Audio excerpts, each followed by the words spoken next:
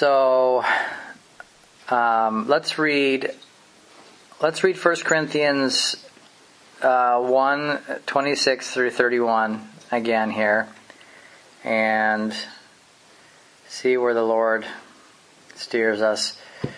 Paul says this: "For you see your calling, brethren, that not many wise according to the flesh, not many mighty, not many noble are called. But God has chosen the foolish things of the world to put to shame the wise, and God has chosen the weak things of the world to put to shame the things which are mighty, and the base things of the world, and the things which are despised God has chosen, and the things which are not, to bring to nothing the things that are, that no flesh should glory in his presence. But of him you are in Christ Jesus, who became for us," or some translations say, "who was made unto us, wisdom from God, and righteousness and sanctification and redemption, that as it is written, he who glories, let him glory in the Lord." So, I guess the first thing that comes to my heart when I read this has just been the thing that's been on my mind as I kind of wrote down some things to say is just the fact that God. Well, let's ask the question: why does God choose the base, the weak, the things that are not? I don't think it's because He's particularly impressed with those things. I think it's because it's in those people, in the hearts that are that realize that they have nothing. They realize that they are nothing. The things that are weak to man, the things that are unimpressive, the things that are small. It's in those people who know that they have nothing and are nothing, are the ones that begin to receive what He gives. And most people, if people are finding their treasure in the earth, if people are finding what they're looking for in the created realm of shadows, fallen shadows that are temporarily pleasing for the natural man. When I say fallen shadows, I mean shadows that are pictures of spiritual realities, but man has perverted them according to his own fall and used them for his own glory. If a heart is gathering up and gaining and acquiring for himself the things, the wisdom, the glory of that world, then that is their reward in full. That's all that they'll ever have. That's all that they'll ever know is a collection of fallen shadows that are temporarily pleasant to a man that is rejected of God, temporarily pleasant to the flesh. But those hearts that are gasping and seeking and reaching and hoping and groping, as Paul says in Acts 17:26, groping for the Lord, for something beyond. Maybe they don't even know it's the Lord, but they're groping for something beyond the passing pleasures of sin and a fallen creation. Those people who aren't impressed and therefore don't seek after the wisdom of the world, the things of the world, those people are ones that that oftentimes the seed can find a little crack in the soil to go in. The seed that is Christ, the seed that God sows. So Christ sows a seed. What is that seed? That seed is His own life. A seed is an interesting thing because it has the fullness of life without the fullness of expression. And that's what He sows. He sows the fullness of His life in the form of a seed. It's a perfect seed, but it's small and easily overlooked, and and it's easily trampled upon. It's easily picked off by birds and choked out by weeds. And he sows that into a heart. And most hearts, just to be totally honest, most hearts don't receive it at all. Most hearts, it just bounces off. I think the majority of, I can't say this for certain, but if the parable of the sower and the seed, if you had to put percentages next to those different kinds of soil, there's the path, that's hard, and there's the rocky soil and the weedy soil, or the thorny soil, whatever.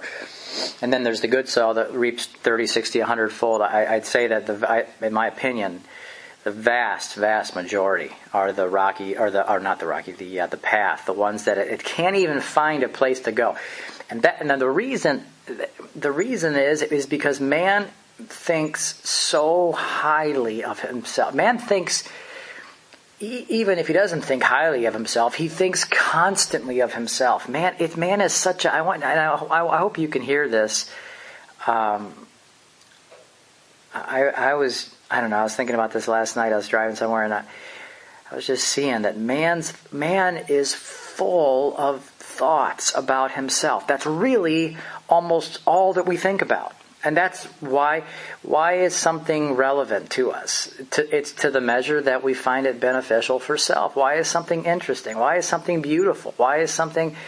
It's all the pursuits for the benefit of self. Man is filled with self-love. And it's actually...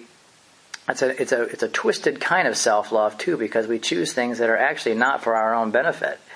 It's a self-love that is perverted and governed by the enemy of our soul, the one that's actually killing us with our own desires, our own deception, and our lives. What we do, what's behind our conversations, what's behind our relationships, what's behind everything we do is this incessant and yet futile attempt to boost ourselves up over the world, over our circumstances, over other people, climbing some invisible imaginary ladders, so that and people are important to us to the measure that they help us do that. I'll hang out with you, you hang out with me, because we both kind of boost each other up in our natural pursuit of self-gain. Listen, man loves himself. For all the wrong reasons too. Man, if man loved himself as a vessel of the glory of God, that would be a little bit closer to the being on track. Man loves himself for the pleasing of the fallen nature that is set afire by hell. I mean, man loves flesh, loves his own ideas, loves his wisdom, his plans, his greatness, and his glory, and most everything. And I say that in understanding how broad a statement it is.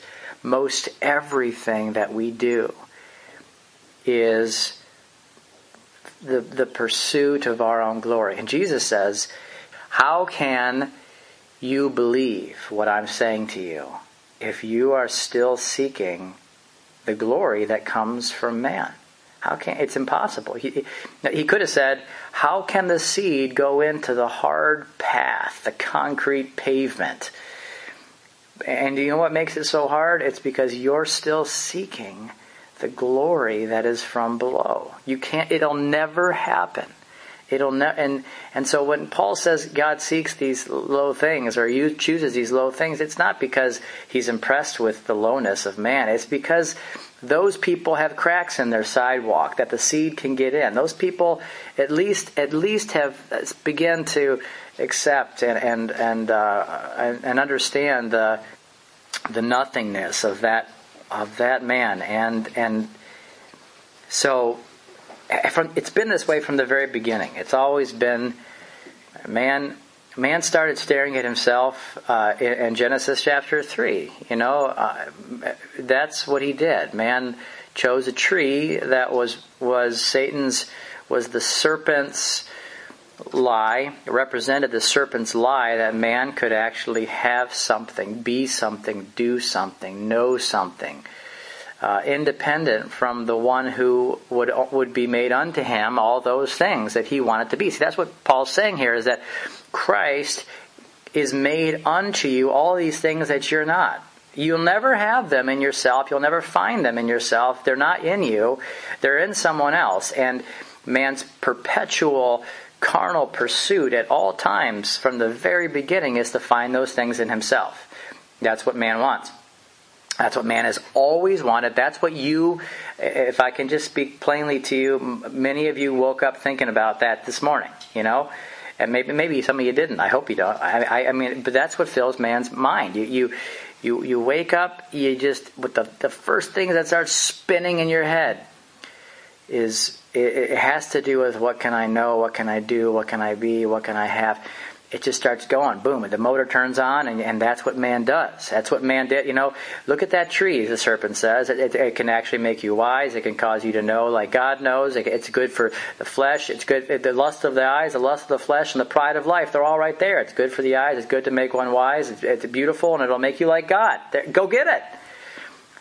That was the beginning of and nothing has changed. Absolutely nothing. I mean, the variety, the variety of man's expressions of that has changed. I suppose it's gotten broader, but the nature is the same. The nature is exactly the same, and God will not mix with that nature. God will not mix with that man. He stands far. See, and people they don't realize how inaccessible God is to that man. You can cry out to him your whole life in that birth and that man. Flesh gives birth to flesh. Spirit gives birth to spirit. And if flesh is calling out to God, trying to be something and know God for his own benefit and have God save that flesh and bless it and protect it and use it and make it anointed and make it, you can cry out to God your whole life for that, and God has absolutely no problem ignoring that. That is the man that he has rejected. That is the seed. That is, as we said last week, that is Cain's offering. Why didn't you accept my offering? Cain says to God, it was the best of the earth. It was the best of what I grew out of this cursed ground. And Abraham says the same thing. Why can't you just accept Ishmael? He's my firstborn. God's response is, you will have a son. Who's Ishmael? Esau cries out with a very great cry, shaking, trembling before Isaac. Don't you, for Pete's sake, he says it 3 times. Don't you have another blessing besides the one that you gave already to the one who has the birthright and the inheritance? Don't you have something, anything? And Isaac says, I don't have anything. And the story of the first and the second. See, the first birth, the first man, the first is rejected. The second is accepted. Esau I have hated. Jacob I have loved. The first is rejected. He gives you the second, but he doesn't mix it with the first. And that's what the cross does. That's what the cross is. It is the elimination in your soul from the man that God has rejected and always will. It's Saul crying out to God, "Why? This is too much. You can't take the kingdom from me. I'll fight against your king every day of my life. I'll throw a spear at him. I'll chase him around with my 300 choice men. As long as there's some hope, some hope that I can still have something of God, have something of God's anointing." Well, the first always does that. Read all the stories of the first. Manasseh and Ephraim. Jacob crosses his arms, gives the greater blessing to the second, and the lesser blessing to the first. And Joseph says, "Not so, Father, but this one is the firstborn, and that one." Everything in us cries out, "Not so, Father." You've got to love the first man, the first birth, the fallen seed, the corrupt. No. The way that God loves your soul is by offering you a way out of that man. The way that God shows his love for you is by opening up a blood-covered door and then saying, if anyone will die the death of Christ, you can live the life of Christ. That's what he does. That is the love of God. The incredible, unbelievable love of God is to give you an exodus. What's the Exodus like? It's like an angel showing up at your house and saying, you got to get out of this place because God is going to destroy the entire thing. Well, I don't think I can really go right now. And the angel takes your hand and says, you got to come out right now. You better come. And he says, well, let's wait a little bit. I have got some friends. No, let's get out right now. And don't look back. If you look back, you're going to become what you're looking at. That's what it's like. It's a lot like that. It's a lot like a lot of the stories in the Bible of an Exodus. God will not, He doesn't come to your soul to fix that man. He stands far off from that man in his pride. He stands, all that man does. Friends, just understand this. All that man does, even his most religious thoughts and his greatest pursuits, they are controlled by three things. Well, they're controlled by one thing that has three branches. The thing that they're controlled by is the nature of sin, which is the nature of Satan, working in the fallen man. But that thing has three things that tickles its fancy, three branches that catches its attention: the lust of the eyes, the lust of the flesh, and the pride of life. And God hides Himself from that. He hides from the wise and the learned and reveals Himself to babes. What does He reveal to babes? He reveals the way out of that man. He reveals the way out. He reveals the parted Red Sea and says, get out. He reveals the highway of holiness out from Babylon and says, come out from among her, touch no unclean thing. He reveals the way. What's the way? Christ is the way. What's He the way out of? He's the way out of you. He's the way out of man. This man.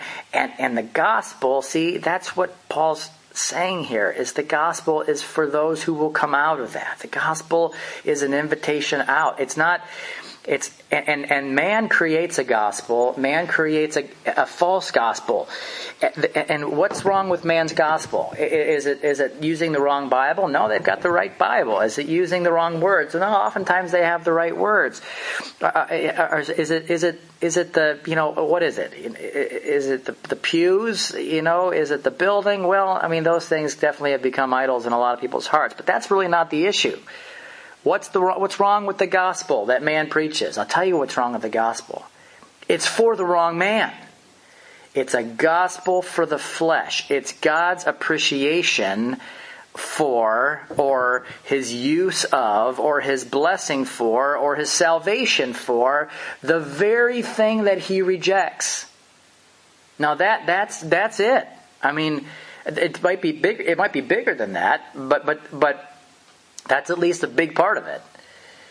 Man has created a gospel that has God trying to save, bless, protect, help, and appreciate everything that He rejects, and is trying to free you from, trying to save you from it. He's trying to bring your soul out of, you see, well, I'll get into that later. He's trying to save your soul. He's doing two things. He's doing the same two things that David did in the land. He's killing the flesh, and he's saving Israel. He's removing every uncircumcised fleshly thing that breathes. And yet He is bringing His Israel under glad subjection to a righteous king. That's what He's doing. But our gospel is focused on the wrong man. And that's what makes it, see, people that have a little bit of light shining in their heart, they begin to feel, they go to a normal church type setting or group or something, and something feels wrong, and they can't put their finger on it. What is it that feels so wrong about this? The guy's preaching out of Romans, or the song is just it's singing something out of Isaiah. That's not. What's wrong with this? And they can't put their finger on it until all of a sudden the light shines a little brighter. And the thing that's wrong with it is that it doesn't declare, it doesn't involve the judgment, the elimination, the cross. It has the cross on the wall. It has the cross on the On the hymnal, there it is. But it doesn't have the cross in the gospel. I mean, it has it as a historical event. It has it as a foundational pillar. It has it as one of the parts of the creed. It doesn't have it as the declaration of God's rejection of the first man, the first birth. It doesn't have it standing there right in front of Cain's offering saying, rejected. It doesn't have it there saying that. Doesn't have it there. See that, and we offer up everything out from ourselves, and we say, man, God's got to really appreciate this because it's everything that it's for all my heart. And God says, no, listen, your heart's the thing that has the flesh reigning in it. That's idolatry. When man worships God without God's Spirit, that's idolatry. That's the definition of idolatry. That's what an idol is. It is the worship of God without God's Spirit. It's the ministry of God without God's Spirit. It's the teaching in the name of God without God's Spirit. It's the faith in God without God's Spirit. It's everything that's coming from the wrong man. It's coming from the wrong man, and it gets the same reception in the Lord's mind, in the Lord's heart, as every single thing that man has ever offered up in the first. The first is rejected. And man can cry out over and over again. Man can say with Esau, let me just read that to you, because the language of it is really strong. Genesis. So Esau comes in and he says, Esau comes in and then Isaac, it says, Isaac trembled exceedingly and said, Who are you? Where's the one who hunted game and brought it to me? I ate of it before you came, and I have blessed him, and indeed he shall be blessed. When Esau heard the words of his father, he cried out with an exceedingly great and bitter cry, and said to his father, Bless me also, O my father. And then it says even a little later, he says it again in verse 36. Is he not rightly named Jacob? For he has supplanted me these 2 times. He took away my birthright, and now look, he has taken away my blessing. And he said, Have you not reserved a blessing for me? And then in 38 he says it again. Esau said to his father, Have you only one blessing, my father? Bless me also, O my father. And Esau lifted up his voice and wept. That, my friends, is what our hearts cry out. And what God cries out. And the thing that puts a crack in that pavement of our heart, the thing that cracks it open so that it can receive the seed. There's something that goes out before the coming of the Lord. There's a forerunner that comes out, and he comes out before the Lord to prepare a place in your heart, to prepare a way, to make a way for the Lord in your heart. And He has to say something very specific in your heart for you to even crack your little cement open enough to receive a seed. The seed has the power to destroy the cement. You've seen seeds break through cement. You've seen those little paths that go through the woods where it's amazing how a seed can just find a little crack and start growing and break apart that stone.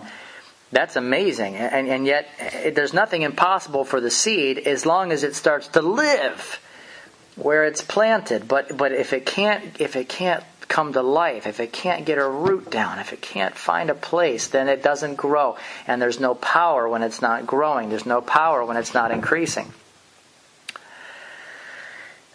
But there's something that comes out. This is what I'm trying to say. This is what happened in Jesus' first coming. His natural coming, his coming in the flesh. There was something that had to come prepare a way, and this was natural. This was a man, and he said something. And now the Spirit of God does the very same thing in our hearts to prepare the way to see Christ, for the appearing of Christ in spirit. But he came out from God, and he had a very specific thing to say. And what did he say? He said the thing that man can't bear to listen to. He said the thing that if man would just turn and heed this one thing, then there would be room in his heart to receive the seed of life. But he won't hear it. He can't bear it. He can't listen to it. What's the thing that the forerunner says? What's the thing that John the Baptist said? That the thing that the thing that Isaiah prophesied that the forerunner would say? What's the thing that the Spirit tries constantly to say to our hearts so that we can turn and receive His living Christ? Here's what it is. All flesh is grass. All flesh is grass. Can you hear that message? That's the only way you're going to ever see Christ. That's the only way that the glory of God is revealed. All flesh is grass. God says, flesh gives birth to flesh, spirit gives birth to spirit, and the flesh profits nothing. The spirit gives life. Do you know what that means? Have you let the Lord show you what that means?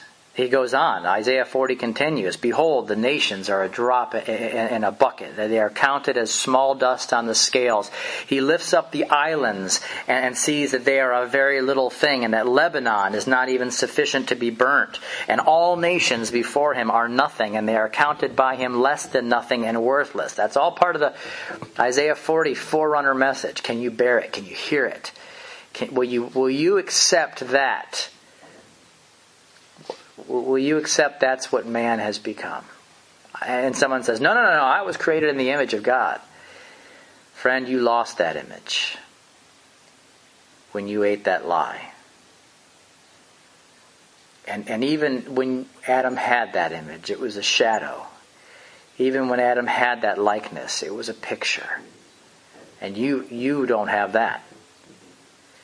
You have lost. And not just lost.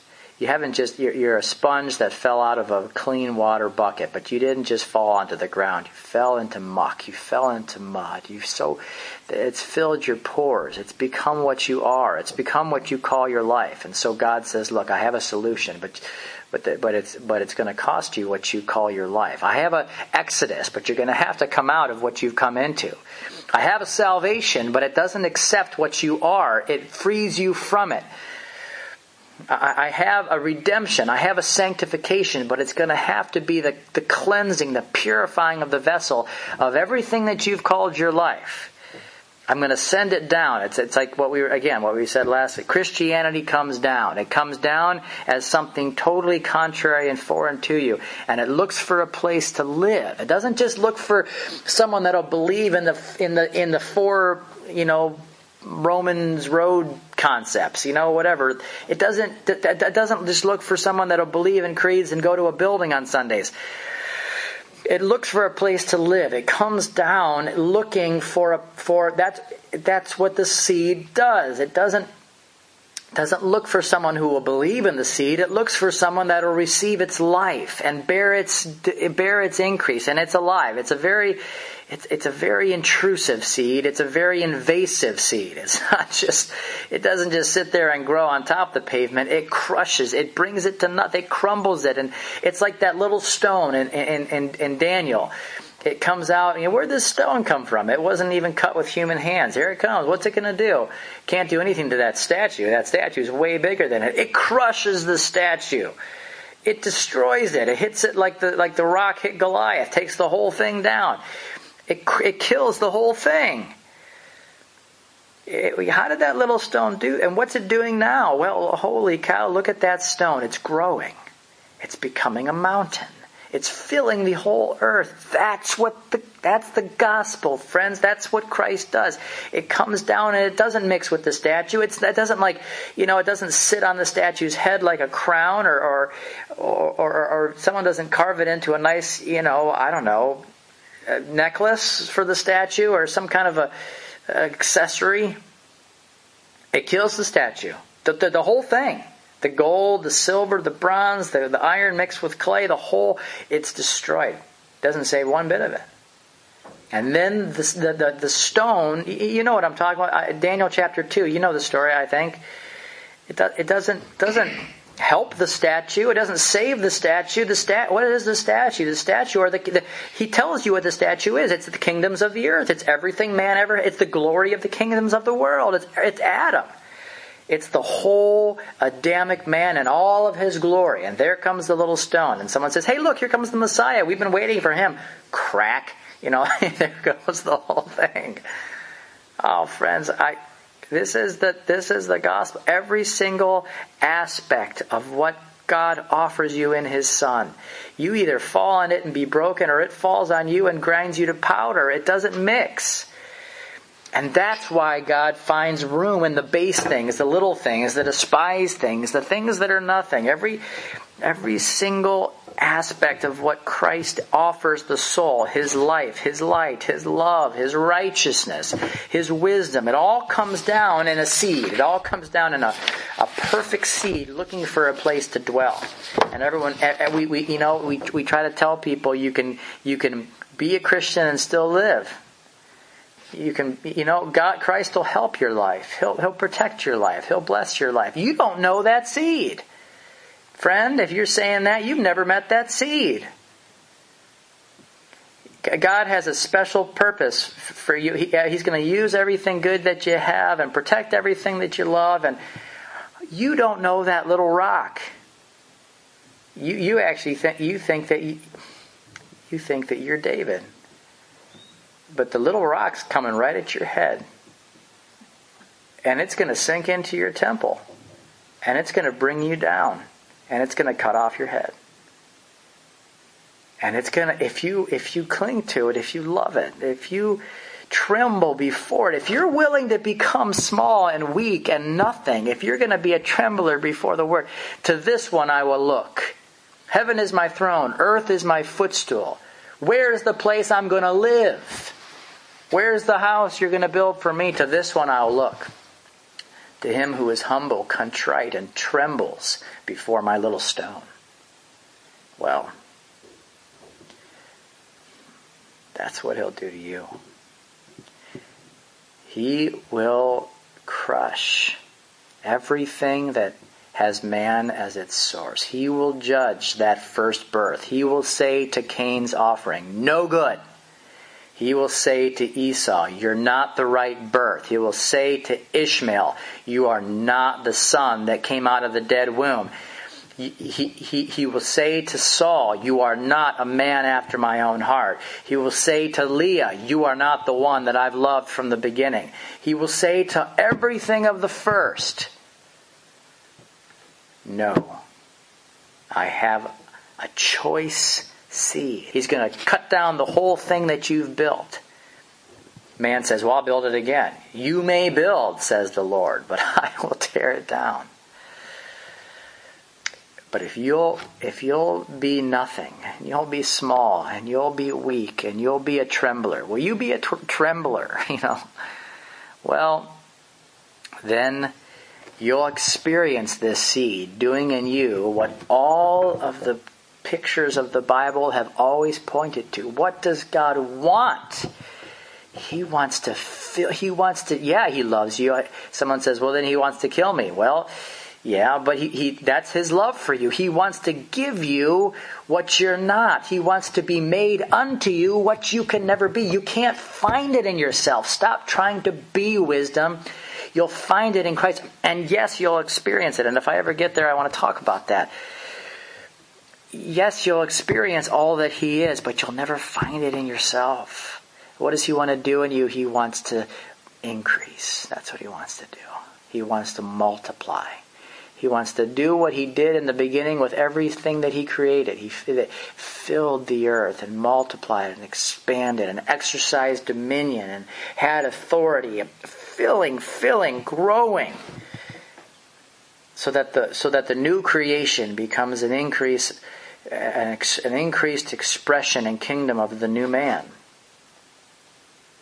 But the soil has to allow the seed. That's what I'm trying to tell you. Everything everything that is anything in true Christianity is the working of this precious, perfect seed in the soul, and it works death to you. And yet it fills you. it kills everything that was there, and yet it saves your soul and fills it with something. And again, I know the object. Someone says, people say this kind of thing all the time. Well, it sounds like God. It sounds like God doesn't love me. Then, no, friend, the love of God for you is the giving of His Son to you. The love of God for you is the rejection of everything that is, the rejection of what you call your life, yes. But what you call your life is your greatest enemy, and you cannot see it. You don't know the enemy. And the love of God is saving you from what you've made friends with by killing it. And giving you something that is 100% contrary to you. And that's why Paul says this. Of Him you are in Christ Jesus, who became for us wisdom from God and righteousness and sanctification. And He doesn't say that Jesus Christ made you wise and made you righteous and made you sanctified. He became those things in us. Salvation is a person. He's a person that lets you live in Him and lets you experience forever the things that He is and the relationship that He has with His Father and all of the attributes and realities that are uniquely Him and uniquely His. And generally Christians, in my opinion, don't understand. They don't understand that. They don't understand that Christianity is Christ living in you. And that salvation, your experience of salvation is quite simply God putting you in His Son and letting you experience and grow up in the reality and the experience of all that Christ is. We think we don't understand the distinction between the two births. We think that salvation is for the first birth. We think that the promises of God are for the first birth. We apply the promises of God to the wrong man. We do that all the time. All of those promises belong to the seed. And those who, as Paul says, those who have died with Him and live by His seed and in His seed experience all of those promises as yes and amen. They're all yes and amen in the seed. And yet they're all no way to the wrong seed. And this is kind of where... I don't have a whole lot of time to get into this, but I feel like here there's kind of like two common errors that go out in two different directions. One of them is this idea that God is making man spiritual. And what I mean by that is that teaching me true things makes me be wise. Or letting me live forever is eternal life. Or doing certain things and not doing other certain things is righteousness. Or teaching certain things is ministry.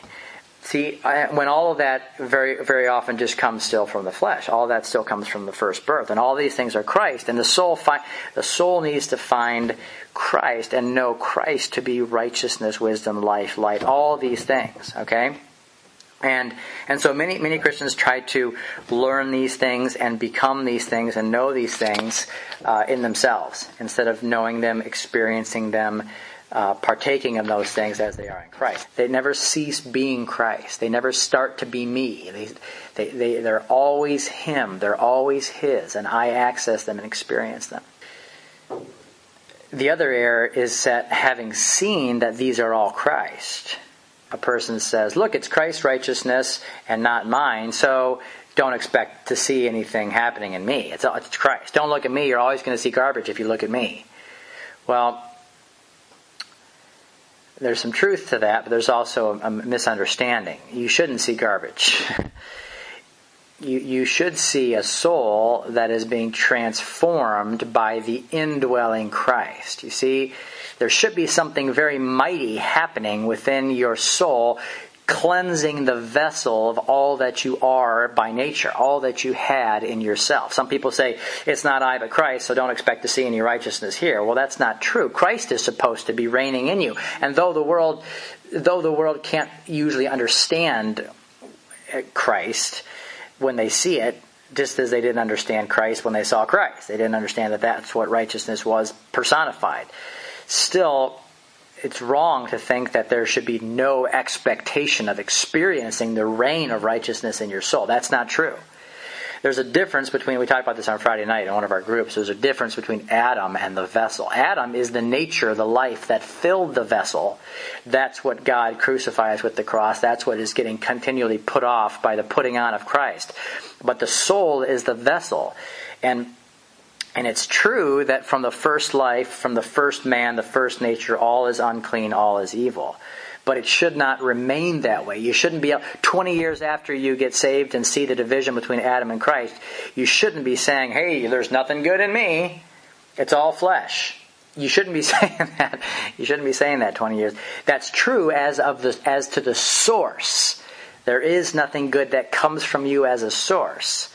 But Paul said that grace was working in him. He said, for me to live as Christ. He said that life was reigning in him. He said that it was not I, but Christ living in him. He said grace reigned through righteousness unto eternal life in him. Not because Paul's flesh was made better, but because Paul was the flesh was continually being cleansed from the soul, and the soul was continually experiencing a completely different life and nature filling him up. So there's confusion in that way too. People say, you know what, I'm so glad that I saw that Christ is righteousness and Adam is darkness and flesh, and now I just have absolutely, now I understand why I'm just going to stay that way forever. As long as I know that Christ is right. No, you better not. Because the one who is righteousness was given to you to fill your soul. He was given to you to work death in you to everything that's contrary to him.